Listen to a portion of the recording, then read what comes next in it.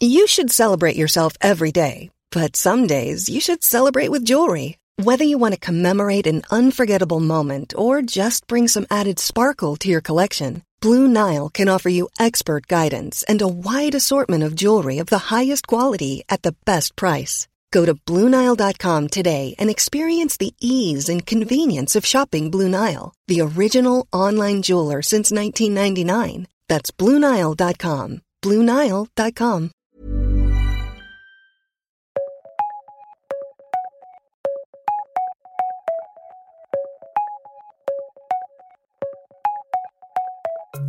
This is The World in 10, your daily podcast of world news, with insight and expertise from the Times newspaper in London. Today with Stuart Willey and Cara Bentley.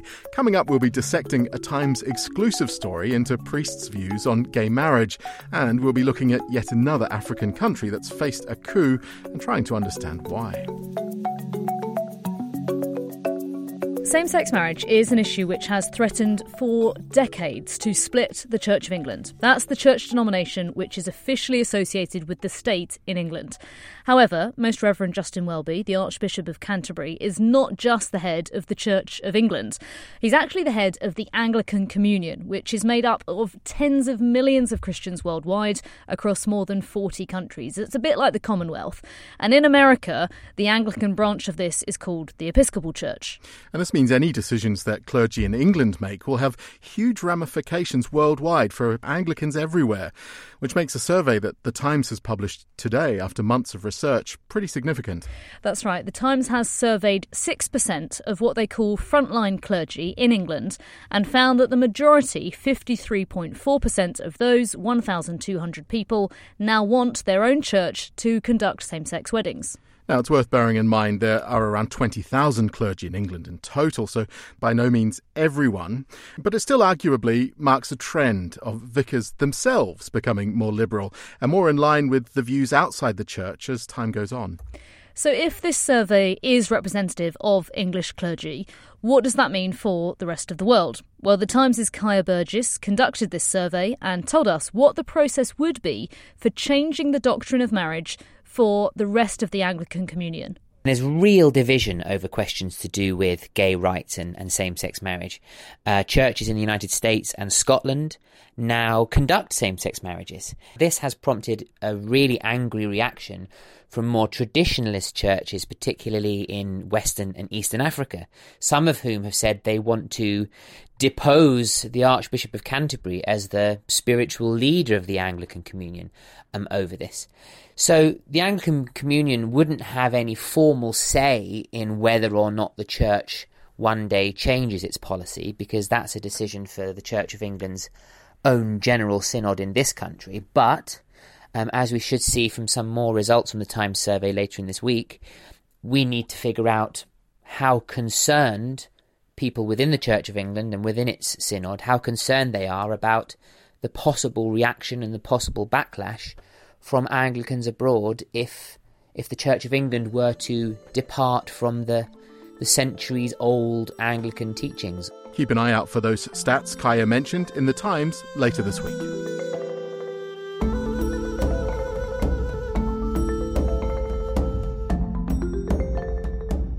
In Africa, there has been another military coup, the 10th in 4 years, this time in Gabon.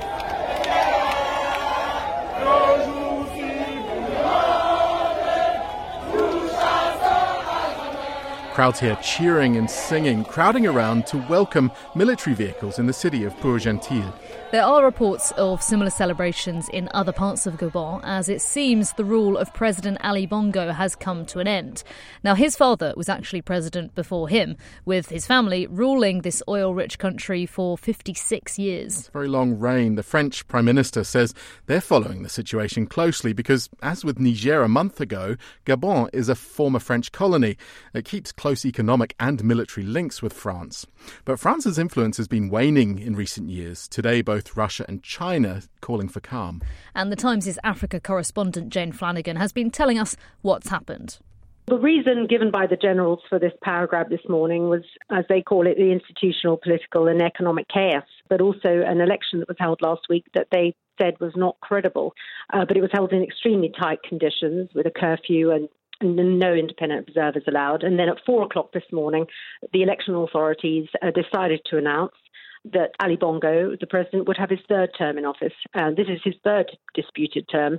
Within an hour or so, the generals, including the head of his own presidential guard, took over the state TV, which is always the first rule of any coup, and announced that the elections were cancelled, the borders were closed, and the institutions were being dismantled, and also that Ali Bongo, his son, who's a key advisor, and other officials from the ruling party are being held under house arrest, presumably at his very large presidential mansion.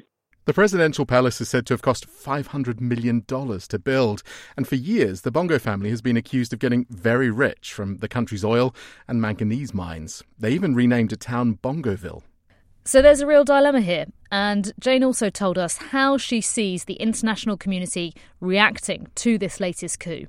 I think it's interesting. I mean, we've just been watching and talking a lot about what's happened there in West Africa, in Niger. Again, quite similar in a way, the head of the presidential guard launching this power grab. Just see how the international community, international figures have been completely humbled by that. What can they do? They were, in Niger, they were given an ultimatum by regional leaders: reinstate the president or face possible force, sanctions imposed by Washington and also other regional leaders, and they've held firm. So what can be done in Gabon? Well, it's awkward. They can't ask for the president so easily to be reinstated. We're talking about a family that's held power for 56 years in Gabon, which is one of Africa's richest countries. It's only got 2 million population. It's rich in oil, rich in cocoa. It's got all sorts of natural resources, and yet the people there live in abject poverty. So it's very hard for the international community to defend Bongo.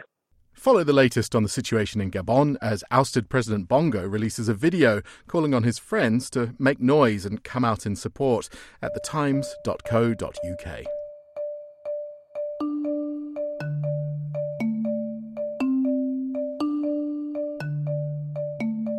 You meet people in Tokyo and Japan, and they may tell you, oh yeah, I have a child, but I've never seen my child in the past 5 years because I got divorced and my spouse has sole custody, and there's nothing I can do about it. That's The Times' Tim Horniak speaking to me from Japan and explaining the current situation there, that when a couple divorces, one parent gets sole custody and the other gets none, unless they agree to have joint custody outside of court.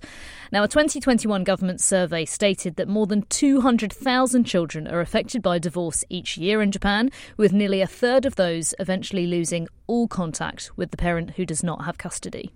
And it's led to what's been called a black hole of child abductions, the parent running off with their child and the other parent not allowed to try to make contact. But this could all be about to change in Japan, as a government panel has recommended that the law changes to allow joint custody. And Tim told me it's foreign influence that has led to this likely change. You really feel for these parents, especially the foreign ones who are not used to this thing.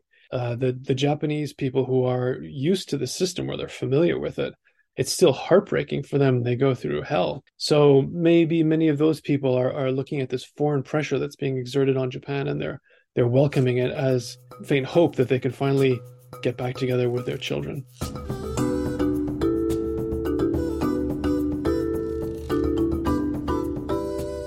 Florence Pugh, who is famous for being in Little Women and Oppenheimer, has been named Elle magazine's British style icon. Her style is bold, colourful and, quite often, slightly revealing. Pugh has spoken about how she's always been interested in loud clothing and colour in an interview, and has also referenced a translucent pink dress she wore, saying people's disapproval wound her up. She said, "It's the freedom that people are scared of. The fact I'm comfortable and happy. Keeping women down by commenting on their bodies has worked for a very long time."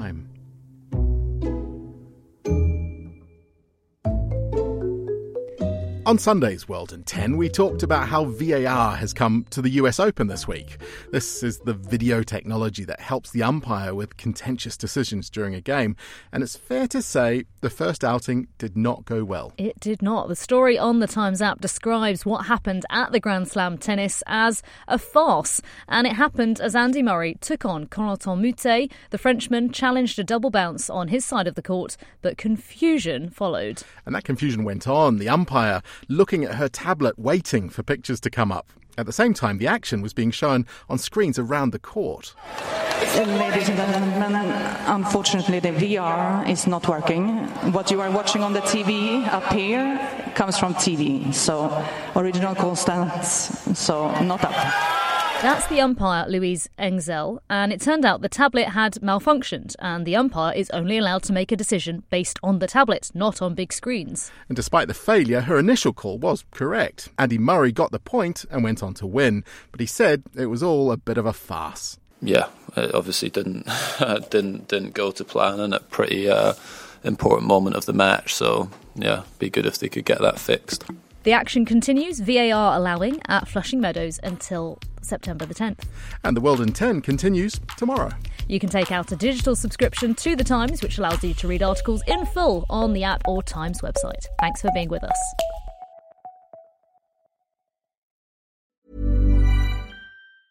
Small details are big surfaces. Tight corners are odd shapes. Flat, rounded, textured, or tall. Whatever your next project, there's a spray paint pattern that's just right. Because Rust-Oleum's new Custom Spray 5-in-1 gives you control with 5 different spray patterns. So you can tackle nooks, crannies, edges, and curves without worrying about drips, runs, uneven coverage, or anything else. Custom Spray 5-in-1. Only from Rust-Oleum.